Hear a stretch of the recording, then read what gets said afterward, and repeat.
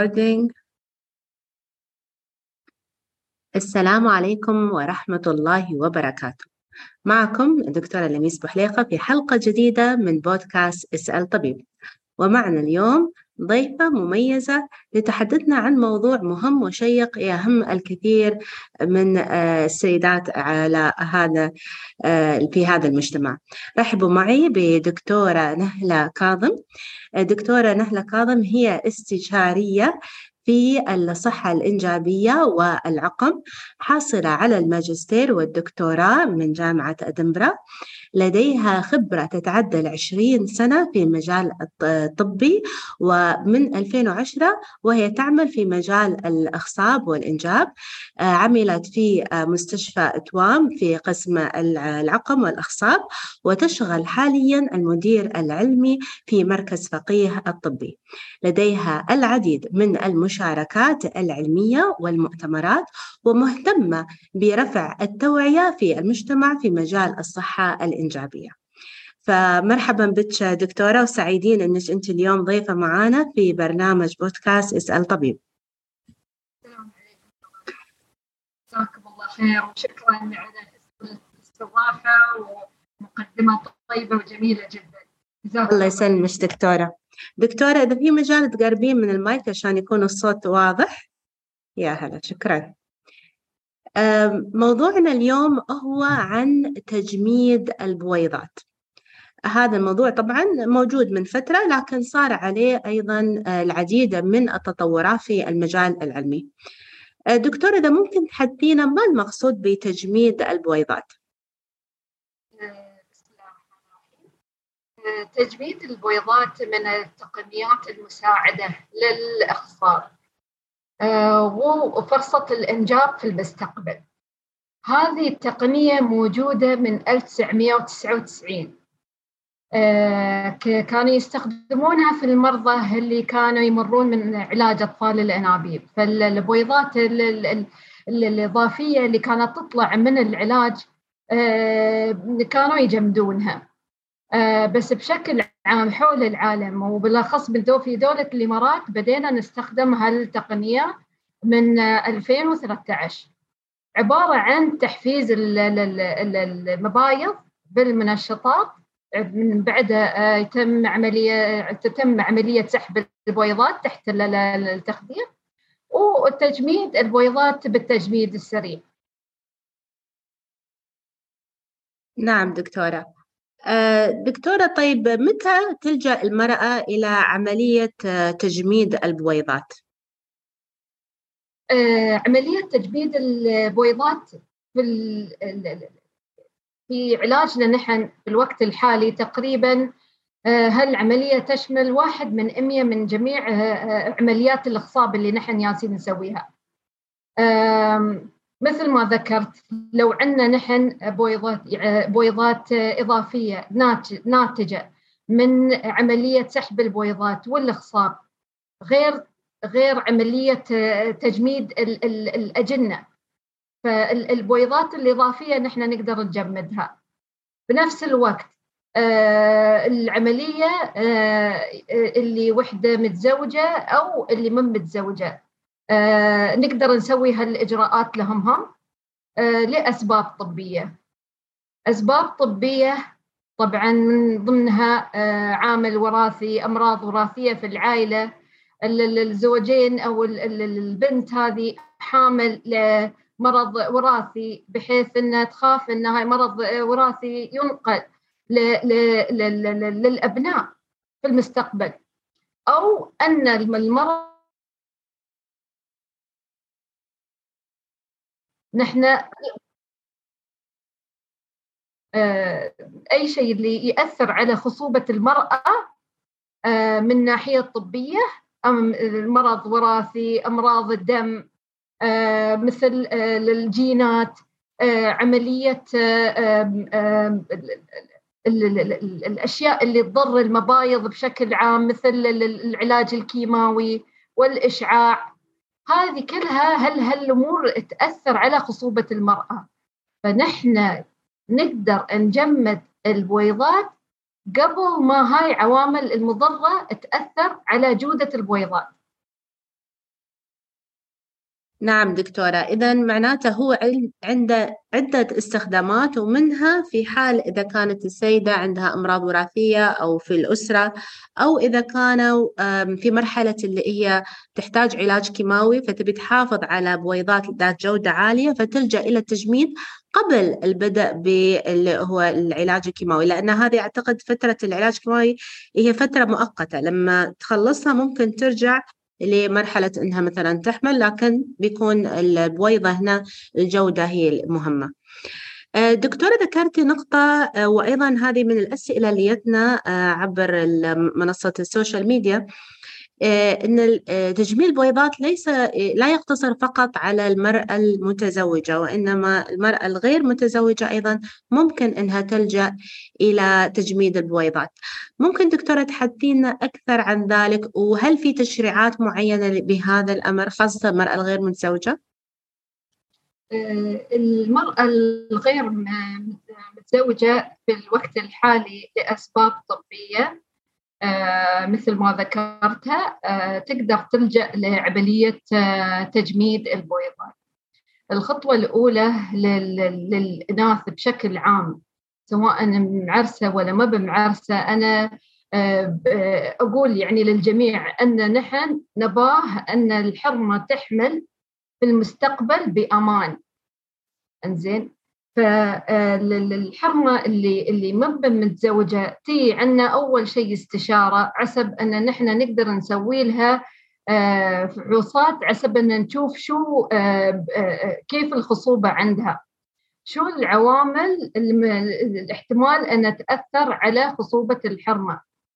من بعد الاستشارة الأولية نحدد أن لو هذا المخزون معرض لأن يتأثر في المستقبل، نحن نقدر نسوي تجميد البويضات. طبعا تجميد البويضات للإناث الثيب واللي ما بمعرسات نقدر نسويهم بالطرق الغير تقليدية. الطريقة التقليدية عن طريق المهبل وانت بكرامة. الغير تقليدية في طرق ثانية اللي نحن عن طريق مثلا فتحة صغيرة بالبطن نقدر نسويها. الفكرة هني دكتورة لميس أنه نعاف العوامل أبكر. فلو الحرمة أو البنت عمرها أقل عن 35 سنة في صوبنا نحن نقدر نحن نجمع لها بويضات جودتها تكون زينة، واحتمال كبير عددها يكون أكثر. سبحانه وتعالى خلقنا نحن كلنا بنات حواء أنه من الولادة إلى ما نوصل إلى سن الأمل، أنا أقول زين نحن نفقد في هالمخزون. فقد ما المخزون زين قبل ما العمليات الثانية اللي تقدر تضر المبايض، قبل ما سوينا هاي عملية أبكر أحسن. فلأسباب التشريعات الخصاب في دولة الإمارات تسمح لتخزين البويضات، تجميد البويضات، ولكن لأسباب طبية في الوقت الحالي. نعم. في الغرب طبعا عندهم شيء يسمونه سوشيال فريزي، اللي حري معاملات اللي مشغولين في مهنتهم في دراستهم، وهم عندهم ظاهرة الزواج في السن المتأخر. هذيل بعد عندهم أكثر شائع أن يجمدون بويضاتهم حق استعمال في المستقبل. نعم دكتورة، إذا التشريعات حاليا تعطي المجال للسيدة إذا كانت غير متزوجة أنها تجمد في حال كان هناك سبب طبي، منها أن مثلا يكون مخزون البويضات قليل وصحيح وتقدر في هالحالة أنها تجمده. طيب، في أيضا سؤال وصلنا، إذا كانت السيدة بالغة ولكنها أقل عن 18 سنة، يعني ما زالت تعتبر مراهقة خلينا نقول، ولكن عندها سبب طبي، مثلا في بعض الأطفال يعني اللي عمر 16 15 فيهم لا سمح الله سرطان ويحتاجون علاج كيماوي، فهل لهم الصلاحية إنهم يجمدون بويضاتهم؟ وفي حال إن نعم، من المسؤول على اتخاذ هالقرار؟ هل الطفلة نفسها يعني هي تحت سن 18 أم أهلها يأخذون هذا القرار؟ نحن في الوقت الحالي اللي أي وحدة فوق 18 سن لائق لعلاج الإخصاب وتجميد البويضات. اللي أقل عنهن طبعا أولياء الأمور هذين الموجودين يعني مع المريضة وأولياء الأمور نحن نناقش، والرأي من موافقة أولياء الأمور. من بعد أهم شيء موافقة المريضة نفسها، هي ما تعرف. بس نعم بالفعل عندنا حالات في دولة الإمارات نحن سوينا تحفيز للمبايض في سن أقل عن 18، بالذات هذيل اللي عندهم أمراض دم ولوكيميا وسايرين لزراعة النخاع، بيمرون بمراحل عدة لاحتمال تأثر على مخزون البويضات. فبالفعل نحن نسويها، بس مراكز قليلة في دولة الإمارات في الوقت الحالي تسويها الإجراءات، وطبعا عن طريق البطن نحن نسوي سحب البويضات. شكرا دكتورة، يعني هذه معلومة جديدة وممكن أن الكثير يستفيد بمعرفتها. أيضا من الأسئلة اللي وصلت دكتورة اللي هو كم سنة أو نقدر نحتفظ بالبويضات المجمدة، وهل تحافظ على جودتها مع التجميد ولأي فترة من الزمن؟ ثبتت من الدراسات العالمية أن قد ما عمر الحرمة أصغر فرصة نجاح الحمل من هالتجميد أكبر. يعني وحدة عمرها أقل عن 35 سنة أو عامل السن مهم جدا في التجميد الناجح. الشيء الثاني أنه الأمراض المزمنة، هل ما قبل العملية، هل ما قبل العلاج الكيميائي، هل ما قبل علاج الإشعاعي، هاي كل هالأشياء تلعب دور في التجميد الناجح. التجميد الناجح نشوف شيئين. الشيء الأول عدد البويضات. عدد البويضات مباشرة مرتبط بمخزون البويضات، ومخزون البويضات بشكل يعني مباشر مرتبط بالعمر. جودة البويضات بحالة المريضة نفسها. نقدر نحن نجمد البويضات لمدة 5 سنين، في بعض الحالات لمدة 10 سنين. بس الفكرة هني أن لو معدل التجميد، لو الحرمة عمرها 35 سنة، ننصح أنها لو تفكر في الحمل بأسرع وقت. لو جمدنا البويضات ما تتأثر بتفكيك التجميد، يعني أول ما نذوبها بإذن الله فرصة أنها تعيش الذوبان تقريبا من 60 ل 70 من 100. فالنصيحة أن أول ما تخلص العلاج أمورها مستقرة، الحرمة جاهزة للحمل، تستعجل ما تتأخر، عشان ما نباها بعد تحمل من بعد سن 50، لأسباب أن الحمل عن الكبر بعد لمشاكل طبية اللي تزيد من خطورة حدوث يعني خطر لصحة المرأة والجنين. نعم دكتورة، إذا اللي يبي يجمد البويضات تحتاج تجمدهم بعمر أصغر، يعني بدل ما إنه يكون أكبر، وفي نفس الوقت لما تتاح لها فرصة الحمل ما تأخره. لأن كان في فعلا سؤال إن هل ممكن المرأة تستخدم البويضات المجمدة عشان تحمل بعد سن الأمل؟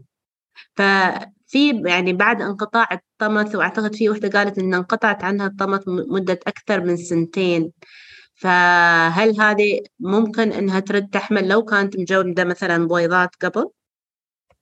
نعم، هاي اللي الحمد لله الله أكرمنا بهالعلم الحلو الجميل، أن البويضات والمخزون إنزين جودتها وعددها مخزون يقل، ولكن الرحم ما يستوي عيوز.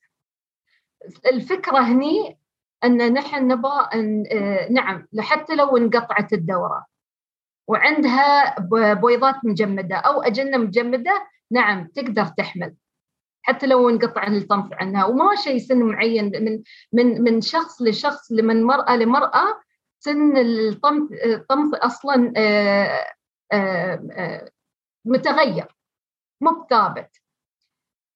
بس هني الفكرة أن الأفضل أن الحرمة تستعجل قبل ما يعني السن يكون متقدم جدا، عسب نحن نبغى نقلل من مخاطر الحمل عن الكبر. نعم، فإذا هي مخاطر الحمل ويتبعها طبعا مخاطر الولادة، أتوقع المرأة وطاقتها وعظامها وكل هالأمور هذه تتحكم أكيد فيها العمر، لكن كرحم ممكن أنه يستقبل بيضات حتى لو انقطع الطمث. دكتورة، يعني ما شاء الله هو الموضوع جدا شيق، وكان أيضا من الأسئلة أن في إحدى السيدات ترغب في أنها تحمل بتوأم. هو طبعا أتوقع الموضوع مرتبط بكم جن أو بويضات مخصبات راح يتم زرعهن في الرحم، هنا يرفع فرصة أن الحمل بتوأم أو غير ذلك. دكتورة، هل في تحديث على هذه التشريعات؟ لأن أنا أتذكر أن كان في أمر إن يبون يحدون أيضا من خطورة الحمل، لأن كان قبل كان في يحقنون أكثر عن 3-4 بويضات مخصبات، وهذا أصلا يؤدي إلى خطورة أو حمل خطر. فهل في أي تحديث بذلك؟ نعم، الحمد لله اليوم قانون الدولة وقوانين التشريعات اللي طالعة من وزارة صحة ودائرة صحة في حماية المواطن والمرضى والمرأة، بحيث أن قانون يمنع نقل أجنتين إلا في حالات خاصة، في حالات مستثنية عن نقل أجنتين. بس بشكل عام الرحم مهيأ لحمل بخاطر، يعني بحمل بأقل المخاطر، مهيأ لطفل فقط. طبعا هاي أن أنا أسوي أطفال الأنابيب حق التوم، الحمد لله قانون يحمي المرضى، اللي واضح أن نحن نبغى الحرمة تحمل بأمان، نبغى نقلل من مخاطر الحمل بالتوم ومشاكل التوم. نعم، أتفق معك دكتورة. يعني هو بالنهاية صحة وسلامة الأم والجنين هي المصلحة الأولى أكثر من إنه بس نبي نكثر. يعني دكتورة، تكلمتي عن مزايا اللي هو تجميد البويضات وعن الطرق، وإنه في طرق تقليدية وغير تقليدية والعمر. هل هناك مخاطر مرتبطة بعملية أو الإجراء التجميد البويضات، وشو هي هذه المخاطر؟ المخاطر هي المؤقتة أولاً، اللي مرتبطة بالإبار نفسها، مثل كدمات مكان الإبار، عملية سحب البويضات، يعني 1 من 100 أو 1 من 500 فرصة، بحيث أنه يستوي التهاب في الحوض، يستوي نزيف في الحوض، الله لا يقول مثل بالخطأ مثل نقدر ندخل في أعضاء اللي المجاورة، مثل وانت بكرامة المثانة والقولون. بس هاي المخاطر كلها نادرة جدا جدا. في شيء مهم اللي الكل لازم يعرف، أن في شيء يسمونها متلازمة فرط تنشيط المبايض أو ovarian hyperstimulation syndrome. هاي الله يسلمك عبارة عن نحن دائما على حسب عمر الحرمة وحالتها ندرس الجرعة اللي نحن نبغى نحفز فيها المبايض. عند بعض الحريم، بالذات الحريم اللي عندهم مخزون عالي جدا أو تكيس المبايض، هذيل احتمال يطلعون 20 بويضة، في احتمال يطلعون 40 و50. نحن ما نبى هالعدد الكبير، عسب العدد الكبير غير أنه يضخم المبايض، يجمع السوائل في البطن، الله لا يقول من المشاكل اللي الله لا يقول الحرمة تقدر تمرض فيه وتوصل العناية من سبب هالماي وفرط النشاط يعني للمبايض. فننصح دائما أن الحريم يوم يصيرون لمراكز الأخصاب ما يقولون أريد توم، ما يقولون أنه أنا يبت من 6 شهور عندي بنات وأبا أولاد، أو العكس وهي مسوي عملية قيصرية. الحرمة أهم، صحتها تعرف تهتم في نفسها واللي هي قادرة عليه. الإخصاب شو ما كان دكتورة لميس، تجميد البويضات فرصة أمل الحمل في المستقبل، مو 100% مثل جارنتي إن خلاص الحرمة بتحمل، جمدت بويضاتها اليوم وفرصة الحمل خلاص يعني هي مأمنة الحمل في المستقبل. إحنا نسوي كل شيء بأمان بإذن الله. صحيح، شكرا دكتورة. وهذه مهم جدا، لأن للأسف هناك بعض السيدات يخاطرون بصحتهم في سبيل أن لا تبي تزيد هالفرصة، ولكن ما تعرف أن هالمخاطر هذه ممكن تقلل الفرص واقعا، بسبب أنه ممكن يأثر على صحتها والمضاعفات. دكتورة، أيضا في استفسار هني، يعني هي الكواليتي مثل حسب ما فهمت أن تجميد البويضة يحافظ على نوعيتها وجودتها، لكن لو نقول أن نجي نقارن مثلا البويضة المجمدة ببويضة خلينا نقول الفريش، يعني إنزين في عملية مثلا أطفال الأنابيب أو الأخصاب، هل في حد جودته أفضل عن الآخر ولا نفس الشيء؟ بالفعل جودة فرصة الحمل بالفريش، بويضات فريش بحيث أنه يتم تخصيب تحت المجهر والأجنة يستوون، فرصة هل يعني تجميد البويضات نفسها من بعد تفكيك السريع أو الذوبان السريع اللي يسمونها oocyte thawing. لو جمدنا 10 بويضات اللي يقاومون الذوبان من 6 ل7 بويضات، قد ما هاي عدد أكبر تقريبا نسب وتناسب 60% تعيش بحيث أن نقدر نحن نخصبها. فرصة الحمل اليوم عالميا، مو بس في دولة الإمارات، عالميا فرصة الحمل أقل بالبويضات المجمدة تقريبا من 40 ل 60%. أما البويضات الفريش لو تم الحقن ونتج منه أجنة، فرصة الحمل من 80 ل 90%. جميل، معناته الفريش يظل الفرصة أعلى خلينا نقول من المجمد. دكتورة، بعد تجميد الأجنة يعني فرصة الحمل أقوى بالأجنة المجمدة بالمقارنة مع البويضات أيوة. المجمدة. نعم، أتوقع لأن الأجنة المجمدة تكون خلص قوية، يعني كأنها كونية متماسكة خلينا نقول أكثر من البويضة لحالها. دكتورة، ما شاء الله، يعني أنت من خلال السياق الحديث جاوبنا على معظم الأسئلة اللي وصلتنا من الجمهور. كان في سؤال يعني هو شوي خارج النطاق، بس بما أن يمكن عندنا 3 دقائق نجاوب عليه. السؤال: هل ممكن الوحدة تحمل إذا كان عندها انسداد في قنوات فالوب وعندها بطانة رحم مهاجرة؟ أنا أعرف يمكن هذا خارج موضوع بويضة التجميد، ولكن يمكن إذا ممكن تجاوبونا عليه. شكرا.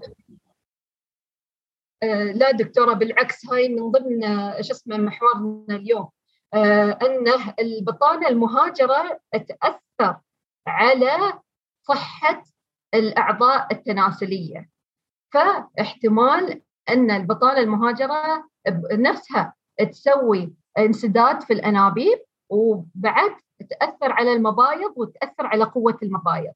هذيل نحن ننصحهم في حال أنهم يعرفون أنهم في عندهم احتمال بطانة المهاجرة، يون عندنا نحن نقدر نجمد لهم. هذيل من ضمن الناس اللي نقدر نجمد لهم البويضات بالفعل. وحتى لو عندها انسداد في المستقبل حق أطفال الأنابيب وترجيع الأجنة، نحن مو محتاجين الأنابيب إنها تكون مفتوحة. صحيح. بالحمل إن شاء الله تقدر تحمل بإذن الله. نعم، شكرا دكتورة. وممكن احنا إن شاء الله مستقبلا نخصص موضوع خاص للبطانة المهاجرة وأسبابها وكيف ممكن أن الواحد يتعامل معها. فشكرا دكتورة على هذه الإجابة، يعني مفيدة، معلومات جديدة كالعادة. دكتورة، أيضا إحنا خلال هذه الجلسة تطرقنا إلى التشريعات المتعلقة بتجميد البويضات. ما أعرف إذا في أي إضافة حابة تضيفينها على هذا الموضوع، بما أن إحنا شارفنا على نهاية الحلقة.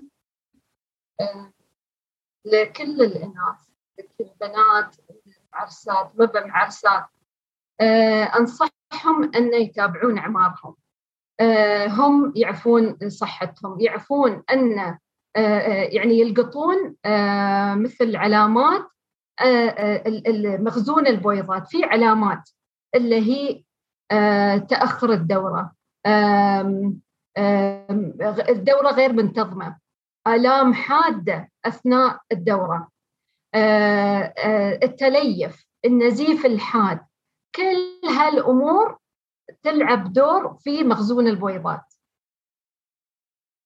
أي وحدة تشوف أي أعراض من هالأعراض، حتى البنات اللي للحريم اللي عندهم بنات اللي يبلغن على أعمار 15 و16 سنة و17 سنة، أو أنها هي بلغت على عمر 9 سنين، نحن ننصح أنه ولو مرة يون عن طبيبات أمراض النساء.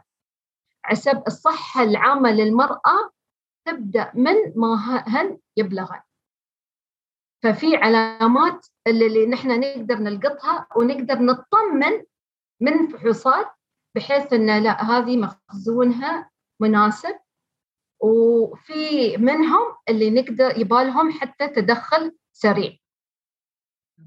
شكرا دكتورة. ونعم، هذه معلومة جدا مهمة، لأن مثل ما تطرقتي أنه يختلف من امرأة لأخرى، ويختلف يعني حسب متى كان سن البلوغ وشنو هو العوامل الوراثية. فإذا كان في هذه الأعراض، وإحنا دائما أصلا ننصح بالكشف الدوري المبكر وعمل الفحوصات. إحنا الحين في شهر التوعية ضد سرطان الثدي، وننصح كل مرأة واقعا أنها تستغل لأن إحنا الحمد لله عندنا الفرص إن نشوف الدكاترة وتسوون هي الفحوصات الدورية الشاملة، سواء للكشف عن سرطان الثدي، سواء للسيدات متزوجات على عنق الرحم، وأيضا مثل ما تفضلتي دكتورة نهلة اللي هي فحوصات الهرمونات بشكل عام، والاطمئنان على معدل الخصوبة والمخزون. فشاكرة دكتورة على هذه الحلقة الثرية، تعلمت أنا منها شخصيا، وإن شاء الله أيضا مستمعين رح يستفيدون منها. وشكرا لكم على المتابعة. في حال عجبتكم الحلقة يا ليت تشاركونها زملائكم، معارفكم، حتى تعم الفائدة. ونراكم على خير في حلقة جديدة من بودكاست اسأل طبيب. محدثتكم دكتورة لميس بوحليقة. شكرا لكم. شكرا.